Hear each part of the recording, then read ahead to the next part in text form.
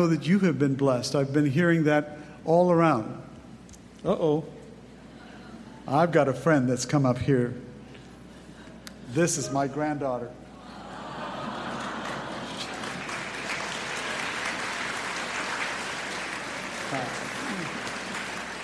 She saw her papa and wanted to be up here.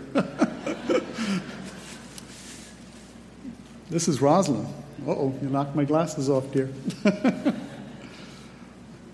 Now I'm totally lost.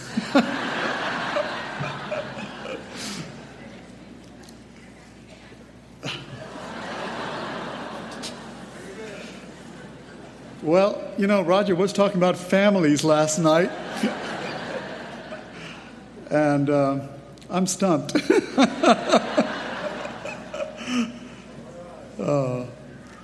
Tonight is Pastor Roger Hernandez's last evening with us.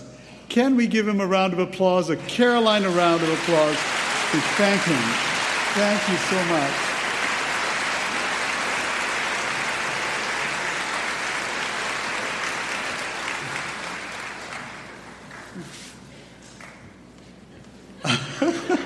This will be very interesting. Join me as we pray together. Gracious Father in heaven, tonight, once again, we invite the power and the presence of the Holy Spirit in this room and anoint your servant leader, Pastor Roger Hernandez, as he opens God's Word to us.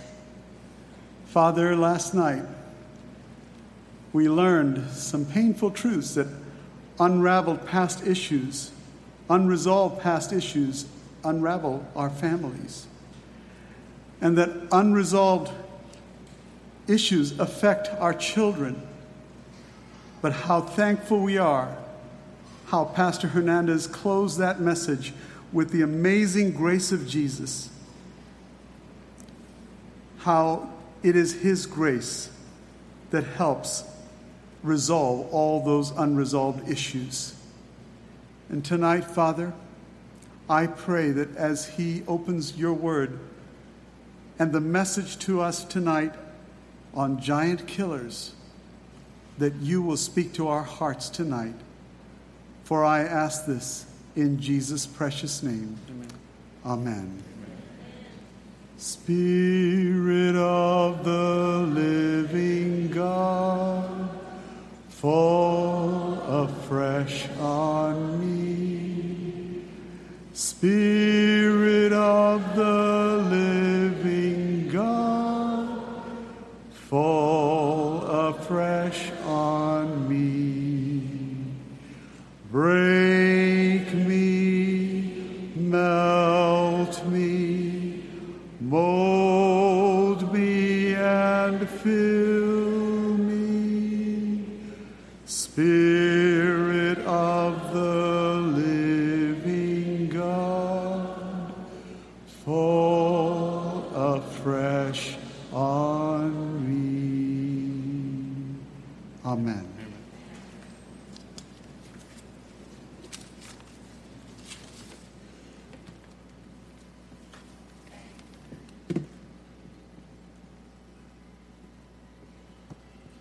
Thank you, Pastor Louis. It's been an honor for me to be here. I don't know if you noticed, but I've tried to finish before my time every night. It's a text somewhere that says, "Blessed are the brief, for they shall be invited again." I believe that the gospel is eternal, but the sermons don't have to be. So, one of the best known stories in Scripture is the story of David and Goliath. And we know how an underdog killed a famous giant. But what we sometimes overlook was the ability of David to take care of 4 mini giants that came before the big giant. And if you are going to be able to fulfill your purpose While God created you and put you on this earth, you are going to encounter the same 4 mini giants. And they come to us in the form of people. If you have your Bibles, we're going to be in 1 Samuel chapter 17. And there are 4 people that have encounters with David. There are some struggles and difficulties along the way that if David had let those obstacles get the best of him, he would have never killed the giant. So if you're going to kill your giant, you're going to deal with these 4 types of people as well. Number 1, the first mini giant that got in David's way was people that tried to limit you. 1 Samuel 17:17. Who tried to limit David? Let's read the text. It says, one day Jesse. What is Jesse's relationship with David? It's his dad. One day Jesse said to David, take this basket of roasted grain and these 10 loaves of bread and carry them quickly to your brothers and give these 10 cuts of cheese to their captain. See how your brothers are getting along and bring back a report on how they are doing. Notice what's happening in this passage. There's a war going on. There's a mountain where the Israelites are camped. There's a valley where nobody is there. There's another mountain where the Philistines are camped. And David's father looks at him, and following a familiar pattern in that family of dysfunction, he tells David, listen, son, I want you to go to the front lines, but you're not going to be there to become a warrior. All you are is an errand boy. Don't you dare start anything or get involved in anything. Even though he knew he had killed a lion, he had killed a bear, he said, all you are is an errand boy. But where his father saw an errand boy, God saw a king. So this is what I'm saying. In your life, you're going to have all kinds of people telling you how far you can go. You're going to have some people, especially if you have a dream, an idea, a vision that is new and fresh and innovative, maybe it never done before. One of the worst things you can do if you get a vision from God is to tell the wrong person. Because when you tell the wrong person, sometimes people are not happy because it's not their vision. There are going to be some people, I know it doesn't happen in your church, in your board, but in some board that I have been a part of, there's some people in the church that oppose an idea nothing wrong with the idea. The only reason they oppose it is because it wasn't theirs. It's not my idea, so it's not good. I had a lady come talk to me and said, Pastor, after I preached this message, she said, Pastor, I was a nurse working for a hospital, and I decided to start my own business. So I put a business plan together, and I prayed about it, and I fasted, and I felt peace in my heart. And I had it all planned, and I sat down with my husband and shared the plan with him. And he looked at me and said 2 words. What were they? 2 words. They were sitting across the table, and he looked at her and said, "You're crazy." She went ahead anyway, and now, 10 years after, she has people working for her. They have bought a house in the Florida Keys that he enjoys. See, this is the issue with antagonists. This is the issue where people try to limit you. At first, they'll oppose you and they call you crazy. But once you do it, they'll say, "Yeah, I was with them all the way." Isn't it interesting that the person that tries to limit David is not some stranger in the street, it's his own dad? I mean, kids are born with ideas and dreams and visions. Who kills that in them? Who tells them it's not possible? You? I want to be the president. I want president with a big head. Go clean your room, president. I want to be an astronaut. See, my job as a pastor and my job as a parent is to tell my kids, you can go as far as God wants you to go. So this is what I'm telling you tonight. Some of you have dreams and ideas that are in your hard drive, that are in your desk, that are in your heart, because you showed up with a fistful of balloons and told the wrong person, and they had a fistful of bobby pins and popped each and every one. But remember this: criticism is just a sandpaper that God uses to polish the work of art that is in you. So you let God decide how far you can go. God decide. God decide. I still keep in my drawer my evaluation about my potential as a student. They said it's going to be very low. You're going to have a hard time. You might not get good grades. And I have my report card and that letter to remind me every day that I am not what you say I am. I am what God says I am. There's going to be some people that try to limit you. Number 2, the second mini giant are people that are all talk and no action. Check out what happens, verse 20. David left the sheep with another shepherd and set out early the next morning with the gifts as Jesse had directed him. He arrived at the camp just as the Israelite army was leaving for the battlefield with shouts and battle cries. Let me paint a picture. This is what happens every day.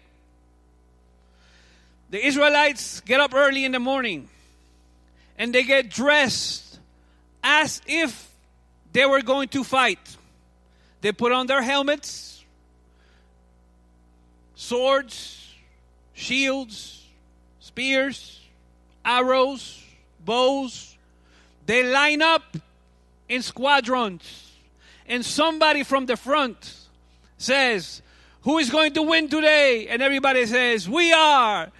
And what side is God on? Our side. Yay, yay, yeah. And it's a fever pitch. Everybody's yelling and screaming and excited. But the Bible says in verse 24, as soon as the Israelite army saw him, who is him? As soon as they saw that huge 9 feet guy, as soon as they saw him, they began, what does it say in your Bible? They ran towards him and killed him in Jesus' name. Amen? Who said amen? Take it off automatic pilot. Don't say, as soon as the Israelite army saw him, they began to run away in fright.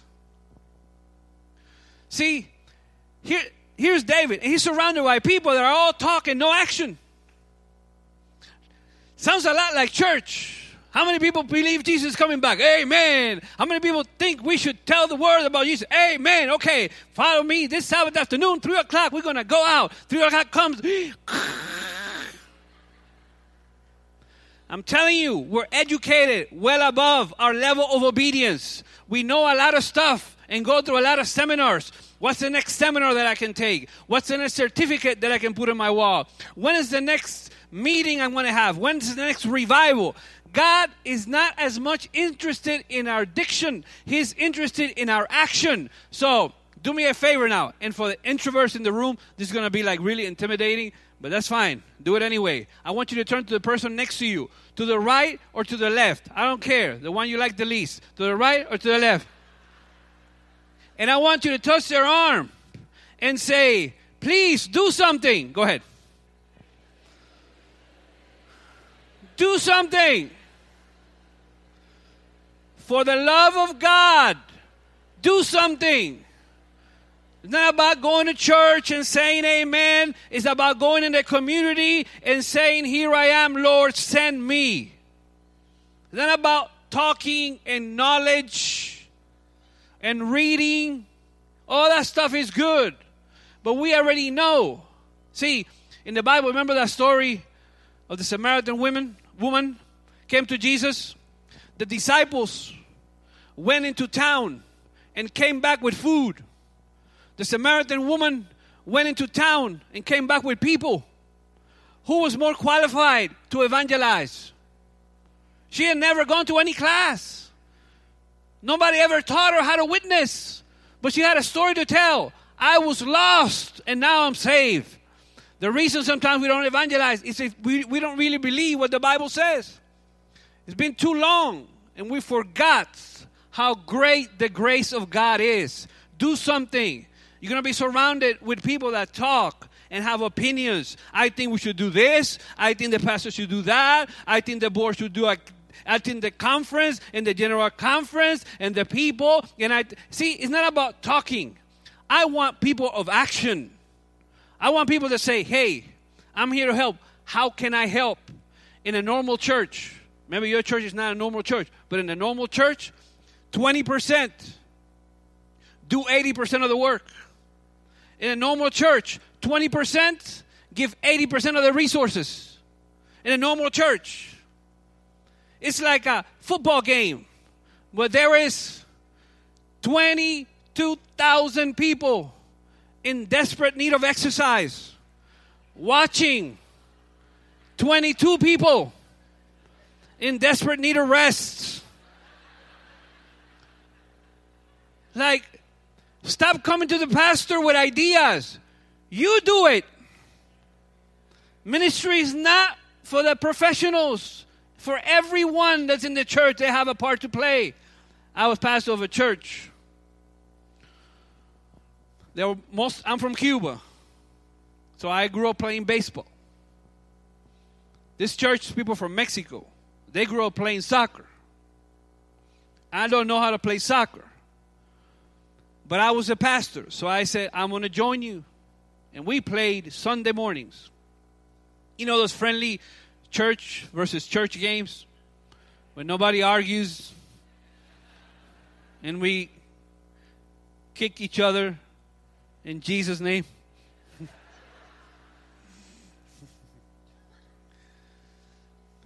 It's interesting what I saw. I didn't know how to play that well, but I was playing. You know who was yelling the loudest? Who was telling me what I should do? You know who had the most opinions about how we should strategize? Not the ones in the field. It's the ones outside. Halftime comes, and it's July, and we're sweating, and we're cramping, and we're thirsty, and it's halftime, and we're just exhausted, and we're sitting underneath a tree, trying to get some air before a second half, and here comes that guy. There's always one of those guys in every church. The guy that has a lot of opinions. You know that guy? Yeah. You don't know that guy? There's always one in every church. I'm telling you. If you don't know, who is that guy? It's you, dude. It's you. Here he comes walking, and we're like sweating. And he comes, and he's walking towards us. It's like a 72-ounce big gulp in one hand, and like a taco in another one. And he's like, Pastor, you should run more. Dude looked like he swallowed the ball, and he's trying to tell us how to play soccer. See, I have a personally held belief that if you're not contributing in the church, you forfeit the right to talk.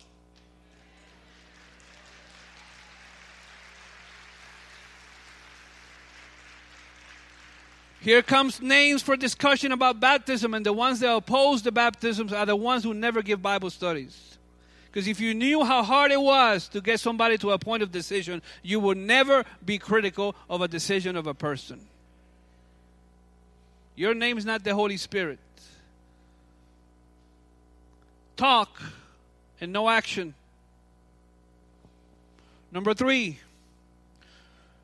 David had to encounter people that judged him. People that limit him, all talk, no action. People that judged him.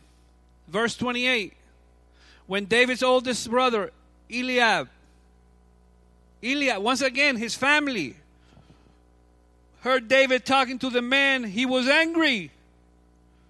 Isn't that an odd reaction? If you're in a fight and somebody says, hey, I'm going to fight with you, don't you welcome that?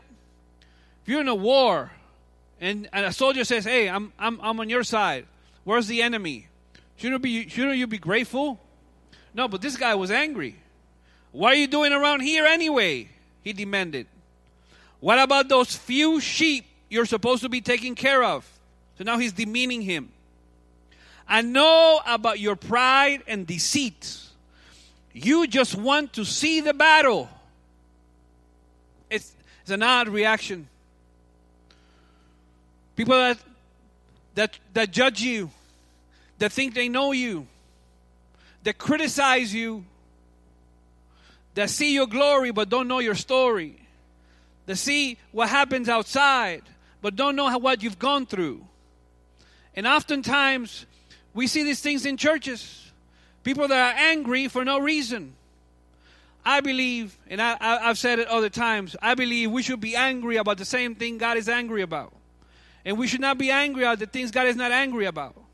God is not angry about makeup, bro. He's not angry about makeup. In fact, some people need it. Amen? Not angry about the fact that you color your nails, or sometimes you eat a chicken sandwich, or drink some iced tea. Not angry about that stuff. There's too many angry Christians posting stuff on Facebook and not doing stuff to take care of the widows and the orphans. It's too many talk of the negativity and the stuff we oppose. We're against this and we're against that and we're against this and we're against that. So the question is, all right, you're against that, cool. But what are you for? The reason Christianity is losing influence in America is because we're known just for the things we are opposed. And I know, we live in a country where it's wrong to say something is wrong. And that's wrong. Yet, we need to be positive people. Didn't Ellen White say that the greatest argument in favor of Christianity is somebody who is pleasant and happy? If Jesus is in your heart, communicate it to your face. We need to walk around not angry, judging people, making assumptions and labeling them. Not our job to be heresy hunters. Our job is to make sure, number one, we're saved, and number two, focus not in criticizing our fellow soldiers, but trying to win lost people for Jesus. This is what happens in churches where fishermen don't fish, they fight. If you're about God's mission, you're going to have less time to look at the speck in the eye of the person next to you. Hurt people. So you know what David did to his brother? Verse 29. He says, what have I done now? So this has happened before. David replied, I was only asking a question. In verse 30, this is his strategy. The Bible says that David walked over to some others. Time is too short for you to lose it having arguments with people that are not going to change your minds. Nobody ever changed your mind after having a Facebook discussion. Nobody. Hours on end, arguing back and forth. And you have your point, and the other guy has their point, and they bring some quotes, and you bring your quotes, and you bring your text, and they bring their text. And at the end of the day, nobody's changed your minds, and you're mad. There are going to be some people that are going to try to judge you. They're going to try to get you sidetracked. I call them the devil's rabbits, running after trivial things, after secondary issues. Stay focused on the mission and use a resource that's there on Facebook, especially social media. It's called delete and block. People send me crazy videos about the Illuminati and how, if you remember that the bucket challenge where people put ice water on, it's like for muscular dystrophy and MDA. People sending me videos that that's the Illuminati and that's the age of Aquarius. Stop with that craziness. This conspiracy, and that there's Jesuits in the General Conference. Who has time to take care of all this stuff? I only have time to tell people that Jesus is coming back. Everything else, delete and block. Don't get into arguments with people. Arguing with an antagonist. It's like wrestling with a pig. At the end of the day, you both get 30 and the pig likes it.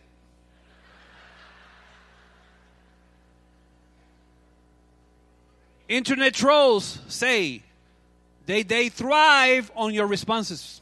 They do things just to get a rise out of you. Stay focused on the mission. There are going to be some people that are going to criticize you. They're going to criticize your motives. They're going to label you. You know why we label people? That way we don't have to get to know them. I mean, it's easier. Well, I already know. He's a liberal. He's an extremist. Divorcee. Alcoholic. Addict. Non-Adventist. Easy to label people. It's really hard to embrace somebody you're pointing the finger at. Number 4. And this is the last mini giant.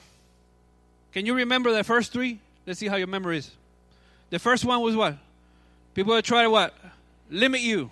You let God decide how far you can go. Number 2, people that were all talk, no action. Number 3, people that judge you. And number 4, people that try to control you. This one is trickier because in this story, Saul, who's the king, just like controlling people are trickier because they'll act friendly because they want to control you through their friendliness. And they want to do favors for you. Beware of people that go all out of the way and don't know you. It's trickier. Saul tells David, listen, you want to kill the giant? Yeah, go ahead. But it has to be my way. Look at what David said, verse 39. David put it on, his armor. The armor for Saul. And Saul was tall. David was smaller.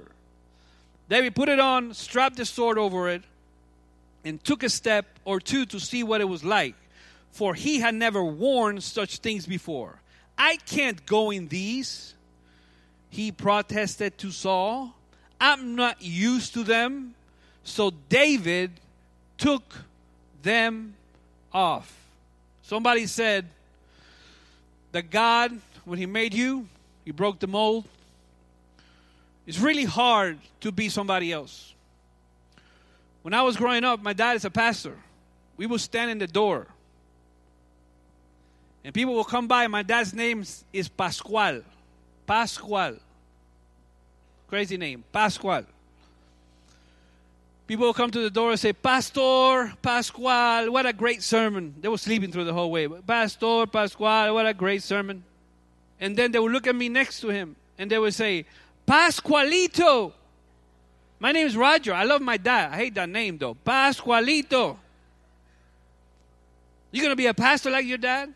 I adore my dad. I love my dad. He's my role model. But I don't want to be I don't want to be the second Pascual. I want to be the first Roger. So you have to be who God created you to be. And in witnessing, and in church life, and in life in general, be who you are. Be comfortable in your own skin. And there are going to be some people that are going to say, no, has to be this way. Has to be this music. Has to be this Bible lessons. Has to be this food. I have 2 friends. You know, I've been vegetarian all my life, but it took me 48 years to become a vegan. You know why? Other vegans.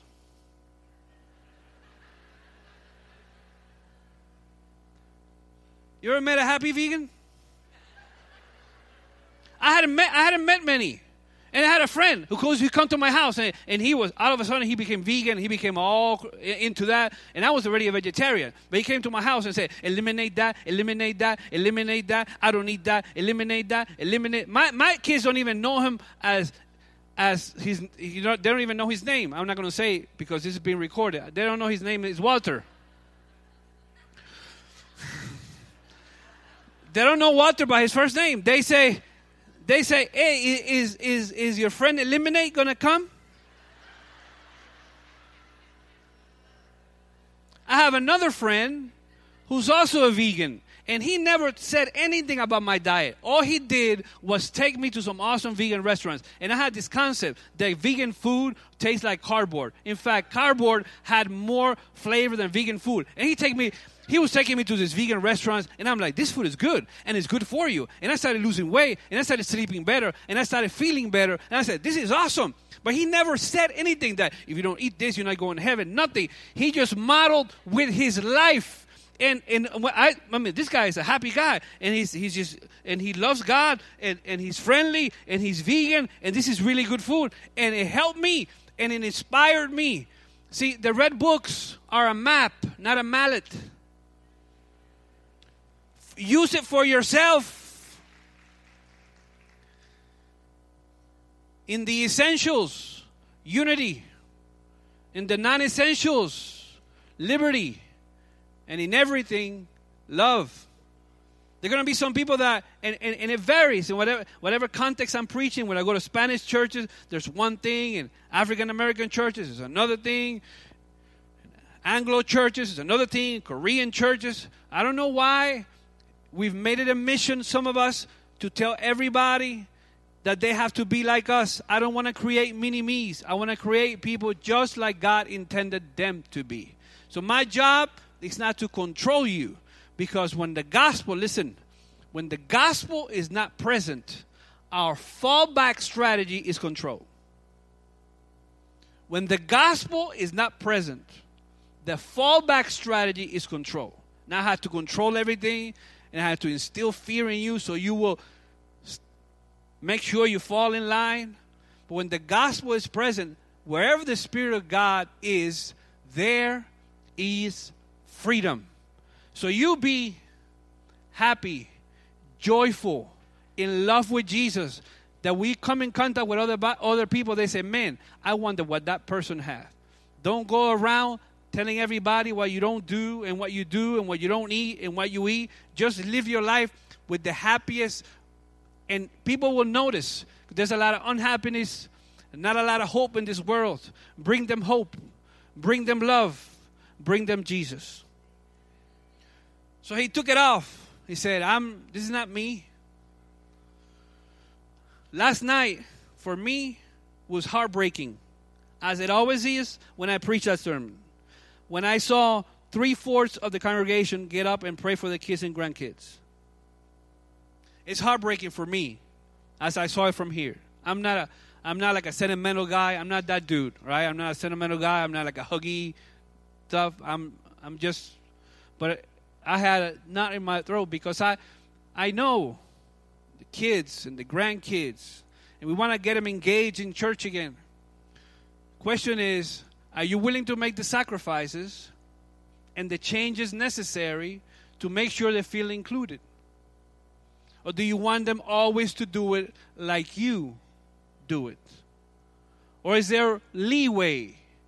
Like we tell the pastors, yeah, I want you to be innovative, pastor, as long as everything remains the same.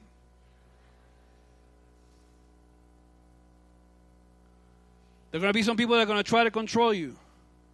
But you do you. So here's David. He's looking at the giant. He's overcome somebody try to limit him. All this talk and white noise. He overcame somebody who judged him. And the king, a person of authority, who told him he had to do it like him. He took up everything and he grabbed 5 stones. Why 5? Because Goliath had 4 brothers. So it wasn't a lack of faith. It was like, this is for Goliath. This is for the other brother. This is for the other brother. And if your sister comes, she can get one too. 5 stones, 5 giants, but only one came. And he threw the stone, hit him in the head, and he said these words before he threw it. You come to me with sword and spear and javelin, but I come to you in the name of the Lord of heaven's armies, the God of the armies of Israel, whom you have defiled. Today the Lord will conquer you, and I will kill you and cut off your head. And then I will give the dead bodies of your men to the birds and wild animals, and the whole world will know that there is a God in Israel. This story is not about David. It's about the God of David. It's not about David's prowess. It's about God's power. He hits him in the head. He cuts off his head. That's why an author said, never underestimate a person with nimble feet, superior technology, and the spirit of the living God. Somebody else said, never underestimate the heart of a champion.